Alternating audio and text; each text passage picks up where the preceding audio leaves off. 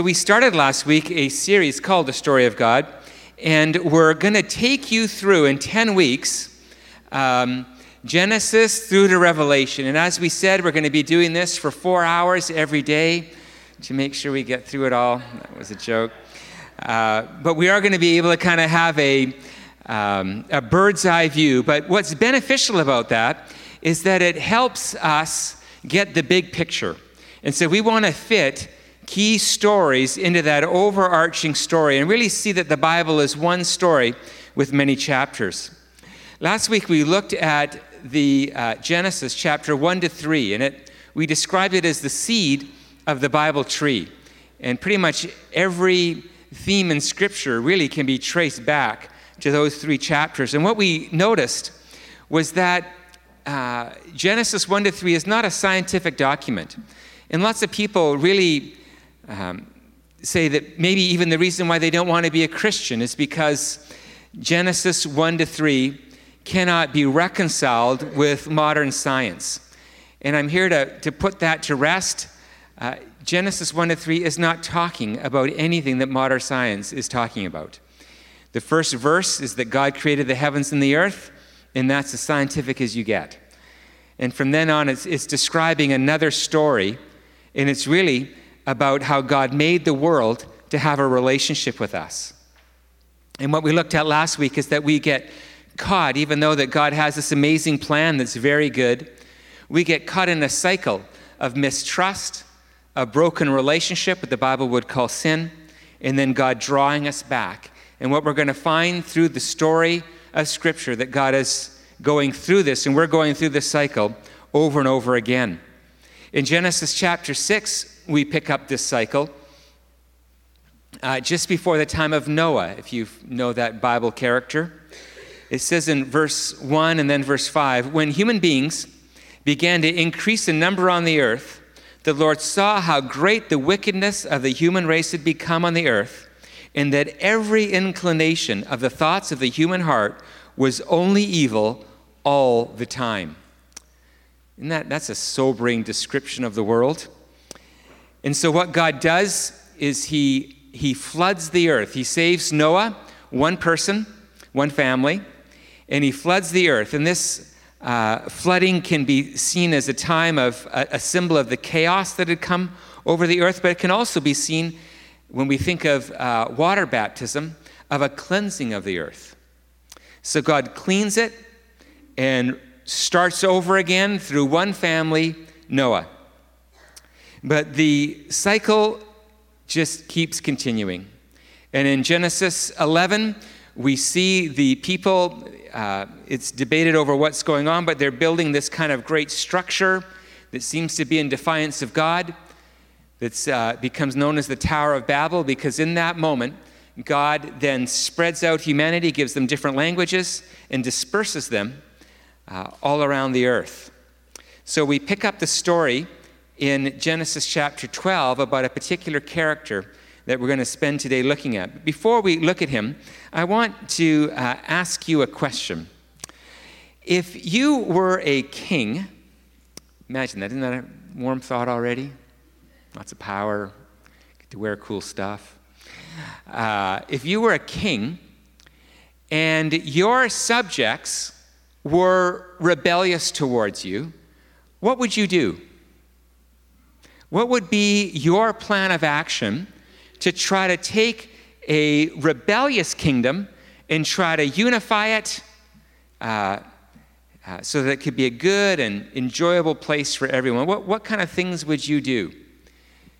Would you put all of the bad people in jail? Would that be, the place where you would start? Would you have some kind of propaganda where you would talk about just what an amazing leader you really are deep down, and you should all, get in line and do what you want to see happen in the country? What would you do to create a unified, loving kingdom? Now, when we look at what God's idea was, I think it's shocking. Because you have on the face of the earth, just like what goes on all the time in this cycle, is you have people mistrusting you and then breaking relationship with one another. And so his big plan to save the world is to build a friendship with one guy and his family. That's his big plan. That's a little weird.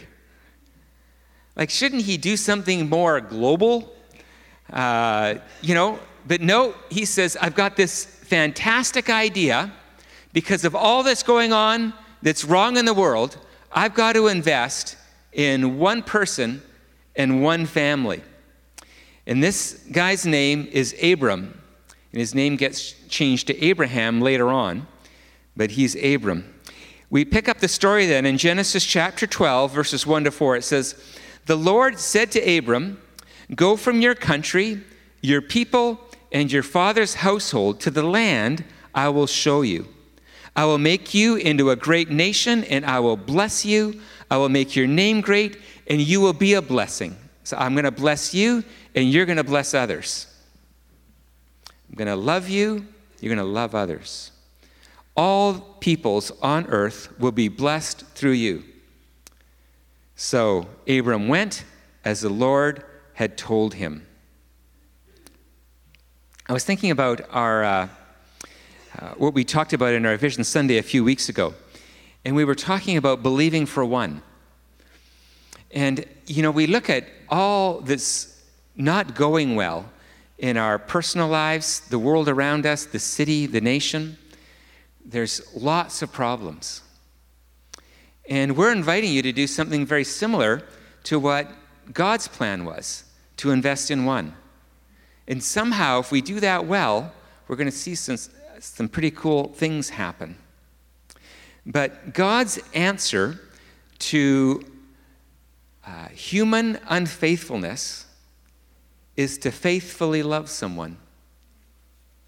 And the fancy word for this is covenant. Now, we don't use that word very much these days because I don't think it's very popular that people want to enter into a covenant relationship. But what's remarkable is that God's solution for all of the world's problems is to enter into a covenant, to be a faithful, loving God to a particular person and his family. This he understands to be the antidote for everything that's wrong in the world. Now, while it sounds kind of small, it actually makes sense. That if the primary problem in the world is unfaithfulness, then what God is going to demonstrate is faithfulness, a faithful love. Now, sadly, if we remember last week that the primary problem is mistrust, what we can think is that the way that God should have dealt with mistrust is not so much through being faithful, but through having proofs. We struggle to trust him. We look at all that's going wrong in the world. And so what we want is some proof that's going to show that God really is trustworthy, really is a good guy. And so he should present himself as showing himself strong and capable and loving. And he should show that to the world. Okay. What is the primary reason why you doubt God? Is there's not enough evidence. You prayed for something that was really meaningful to you. Someone is sick. You wanted to do well in an exam. You're struggling in your finances, and so you hoped for a better job. And you pray sincerely, and God doesn't answer. And so the natural response is, look, you want me to trust in you. The way that you're going to help me trust in you is if you give me some proof. And proof primarily is answered prayer. It's showing yourself to be great and loving. I want to see some evidence, and if I can see some evidence, then I'm going to trust in you. What we find consistently in Scripture is God giving a promise, such as we see in Genesis 12. He did it with Noah generations earlier. He does it with David, on and on it goes. Moses, he gives a promise, and then there's this huge gap of waiting. And so, what he should be doing is giving a promise and then giving an immediate proof that I'm going to be good on that promise. And he doesn't do that. With Noah, it's estimated that between him telling Noah that he's going to build an ark that's going to save him and some animals, to the time when the flood came that destroyed the earth, that the time frame between the original promise and the event happening is 100 years. Now imagine year 75 building a boat in a field. You go, all righty then. This is a little tricky. It's been 75 years. You haven't spoken to me again. All right.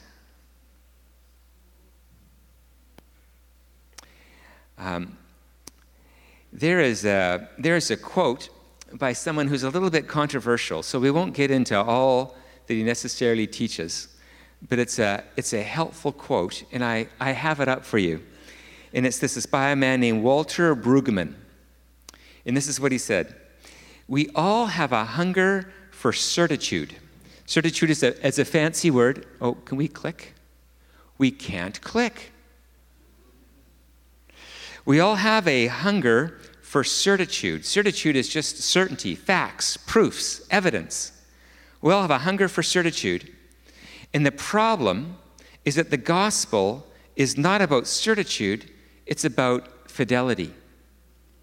Because fidelity is a relational category, and certitude is a flat, mechanical category. Isn't that an interesting thought? That we want certitude, we want facts, we want evidence. And what God says is, I'll give you something better than evidence. I'll walk with you through the valleys of life. I'll never leave you, I'll never forsake you. But I am not promising that everything is going to go in the way that you want, how you want it, at the time that you want it. Because that's not what trust is built on. Trust is built on the fact that I would be faithful, intimate, walking with you, even when there is not evidence. Now, I don't know about you, but that is a radically different foundation that we might want, or that we want to tell other people. When you think about telling other people about Jesus, have you noticed that you skip bits called most of your life? And you just tell the bits that are cool. I was telling, we just had Kingdom Life Ministry School, and I was late here because it's a great time. And one time we went on a missions trip to Mexico, and we're driving back. Really cool stuff went on there. People being healed and coming to Christ, really cool stuff. And on the way back, we're driving on the I-5 through Los Angeles. What those freeways are like. And somebody, I don't know how to say this, they needed a pee break. And so what we did is we pulled over on the side of the road. He's a guy, and he did his thing. And then we take off again, and we drive for, I'm back up to speed. And then he goes, my wallet dropped out of the car. Out of his pocket when he was, doing what he was doing. What are we going to do? So I'm young and ignorant. So what I do is it's at night. And I back up the car on the I-5. You're not supposed to do this. I back up the car on the I-5 for a while. I don't know how long to back up the car for, but I'm doing it for a while. And then I feel I should stop now. And so he opens the door. There's his wallet. He picks up his wallet and we drive away. Isn't that amazing? Like, it's right there. He goes, that's it. Like, we were driving. And he picks it up and drive away. Super cool story. I don't tell the story of how me and my Christian brothers and sisters were arguing in the car for hours before that. I don't tell that part of the story. I tell the cool part of the story. So what we end up doing, because we think that faith is built on evidence, we embellish our Christian experience. And we skip over the valleys and just talk about the mountaintops because that's what we think sells Christianity well. And God, shockingly, is not insecure. And he's happy to tell the full story. Like the wallet part, that's super cool. And then how you kept bickering with one another in Jesus' name or whatever. You know, it wasn't nearly as remarkable. He tells the whole story, gives promises to you, and then waits years to answer those promises.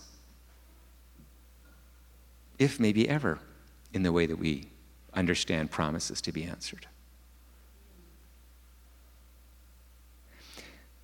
God chooses one man to have a covenant relationship with and to build Abraham's faith so that he can be mighty in his life.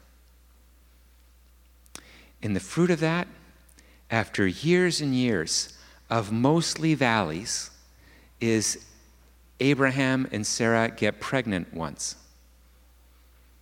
And the full history of the Old Testament culminating in Jesus becomes a reality because one child is born through one man who was figuring out how to have a trust relationship with God. Now, I don't know about you, but don't we underestimate how valuable it is to build a trust relationship? Now, a relationship that's built on evidence isn't trust at all, is it? It's called evidence. And yet God, for some reason, feels very comfortable in calling you and I into a trust relationship, a covenant relationship that he would prove himself faithful even when the evidence seems to point in the opposite direction. So, after a while, Abram becomes discouraged. God promises him offspring. It's not happening. And he's getting old, and she's getting old. And so God reminds Abram of his promise. Still not answering it, but reminds him yet again, I am faithful. I walk in covenant with you. And listen to how Abram responds. Abram believed the Lord, and he credited it to him as righteousness.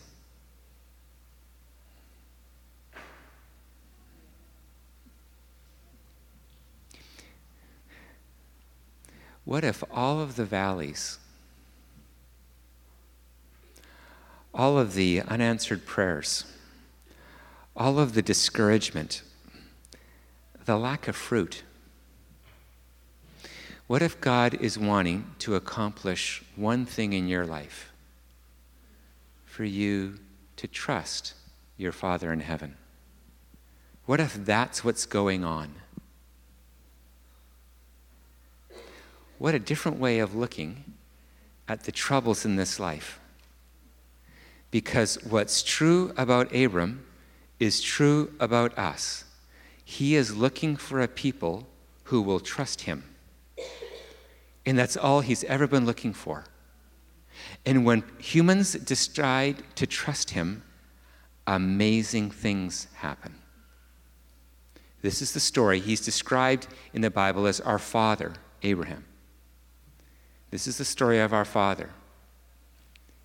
And as we're his son and daughter, we work through the same issue. So we find in Abram the opposite of Adam and Eve, who instead of mistrust, he chose trust. And the result was righteousness. It's a confusing word for us, I think. It means right relationship. It means he fulfilled his part of the covenant and trusted in God. Now, look at what God does in response. So Abraham, he's only got one thing going for him. He trusted in God. He didn't believe God that he could have a child through his wife, and so he slept with one of his concubines. We know that he lied at least twice. Not stellar, but he has one thing going for him, and it's the thing that God cares about more than anything else. He trusted in God. But knowing Abram's frailty, look at what God did. He does a very interesting thing. It says in chapter 15, the Lord said to Abram, bring me a heifer, a goat, and a ram, each 3 years old, along with a dove and a young pigeon. Abraham brought all these things to him, cut them in two, and arranged the halves opposite each other. Now, back at this time in human history, there weren't any lawyers drawing up, fancy contracts. The contract, if you were to engage in a commitment with another person, what you would do is this. You would slaughter animals, cut them in half, and walk between them.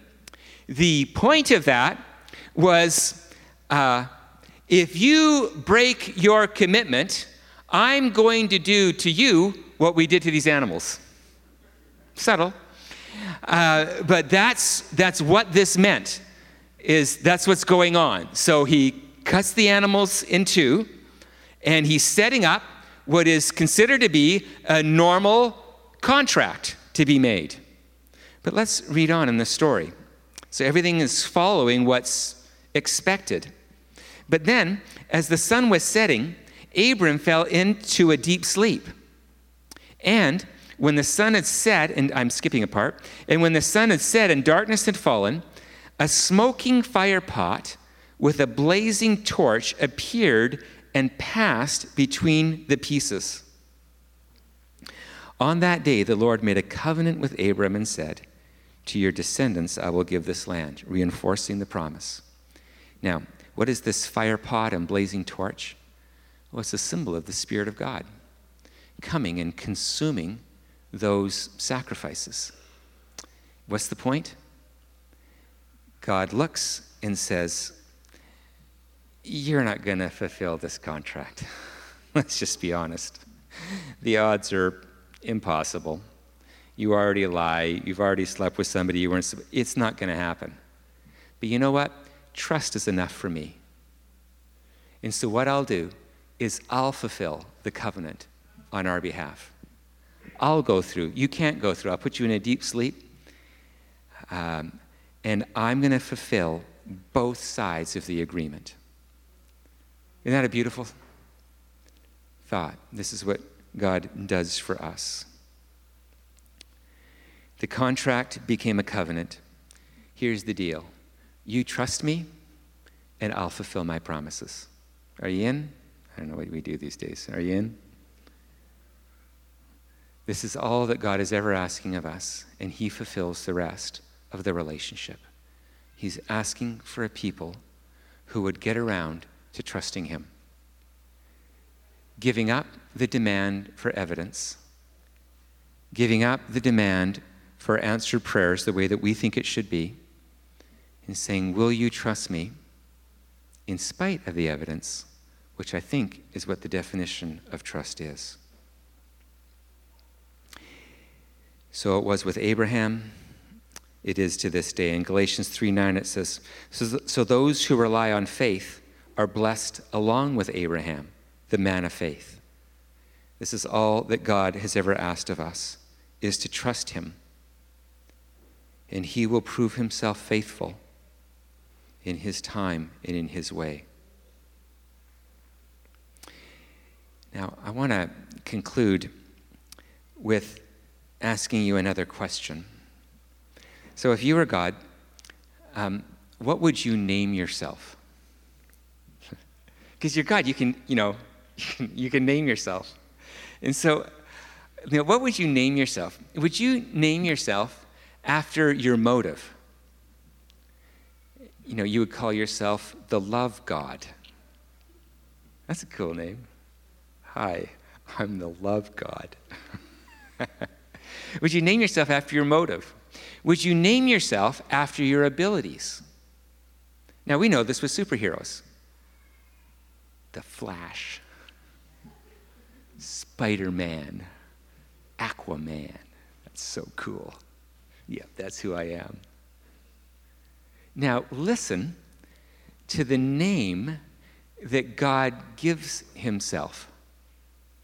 It's said repeatedly. I'm just going to choose the one where it's repeated in Exodus 3, verse 15. It says, "Say to the Israelites, the Lord, the God of your fathers, the God of Abraham, the God of Isaac, and the God of Jacob." That's his kids.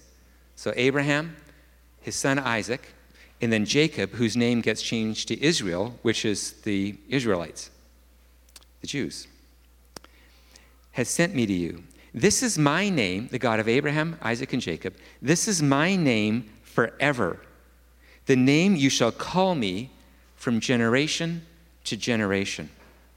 Here you have an almighty, all-powerful God, pure love, unequaled authority, sovereign. And he says, "I want you to call me the God of Bob, Bill, and Melody." Because Bob trusted me in spite of the evidence. He had a son and daughter. That's who I am. I'm the God of my friends. I define myself according to my covenant relationships. I don't define myself as some grand and lofty name. I'm the God of Abraham, Isaac, and Jacob. That's who I am. The humility of God, the relational priority of God, is thoroughly overwhelming.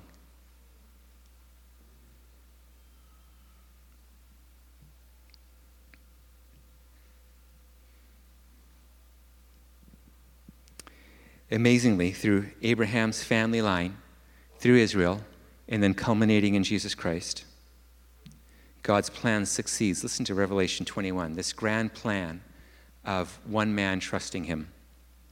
"Look, God's dwelling place is now among the people, and he will dwell with them.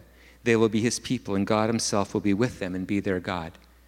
God succeeds through one man in creating a nation that trusts him, that is blessed, and that blesses others.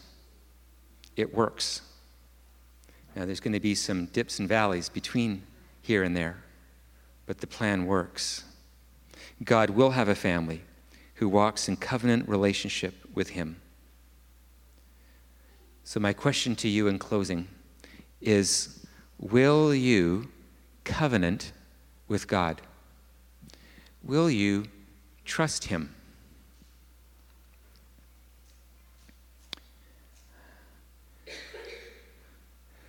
Will you let yourself be known as one who trusts in your Heavenly Father, even when the evidence does not stack up?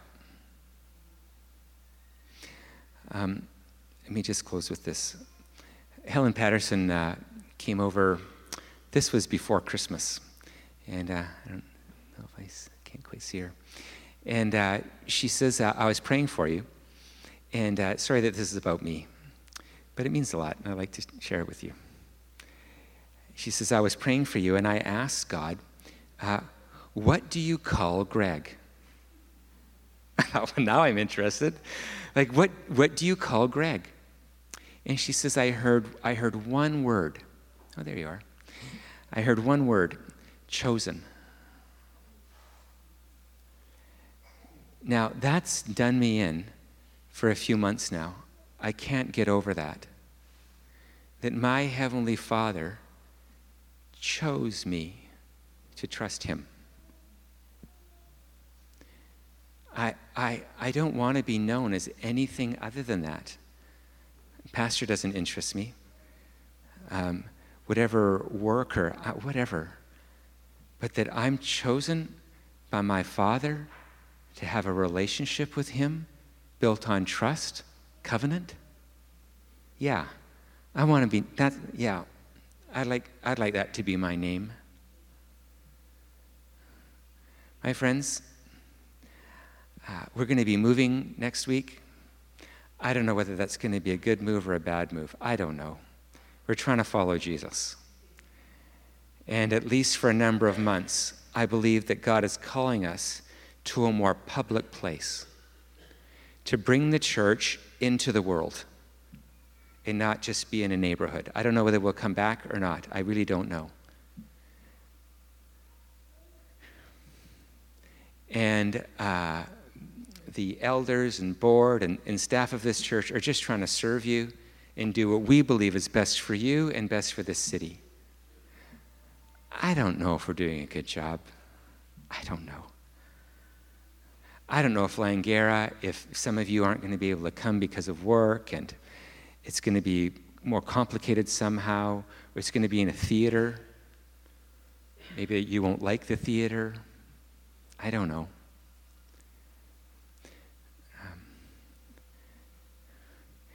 Could we please be found faithful to the covenant? That at the end of the day, we would be sons and daughters of our Father. Some things went well, some things didn't go very well. But the kingdom of God was built on one man having one kid. You know, if you're a pastor, the pressure to grow a church to be big is just, man, I don't like it very much. And I've obviously not been very good at it. But what if there's a whole other criteria that God has for his people? Will the Son of Man find faith when he returns? Will we be found faithful to the covenant of a God who has only ever asked us for one thing? Trust me. And as we trust him, he will fulfill his promises in ways that we could never imagine. But will we be found faithful, chosen as a son or daughter? If we could have the worship team please come up, I'd like to pray for us. Could we please stand?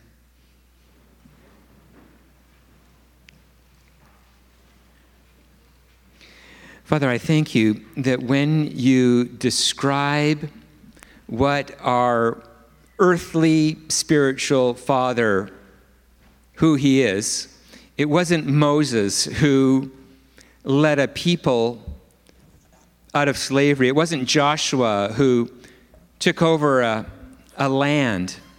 It wasn't David who set up a kingdom. It wasn't even Paul who gave us the theology we have today. It was Abraham, a man who had one child, and that was enough for over 100 years of following you. I don't know what our child is, I don't know, but I know that the whole point was that you were working out how to have one man trust you.